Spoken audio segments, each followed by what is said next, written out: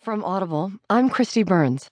From the New York Times U.S. section, Noah Weiland writes, Trump's spiritual advisor dismisses doubts on faith.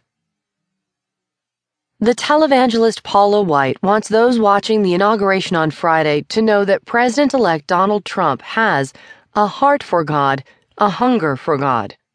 White, who has been called Trump's spiritual advisor, will be the first female clergy member to pray at a presidential inauguration, where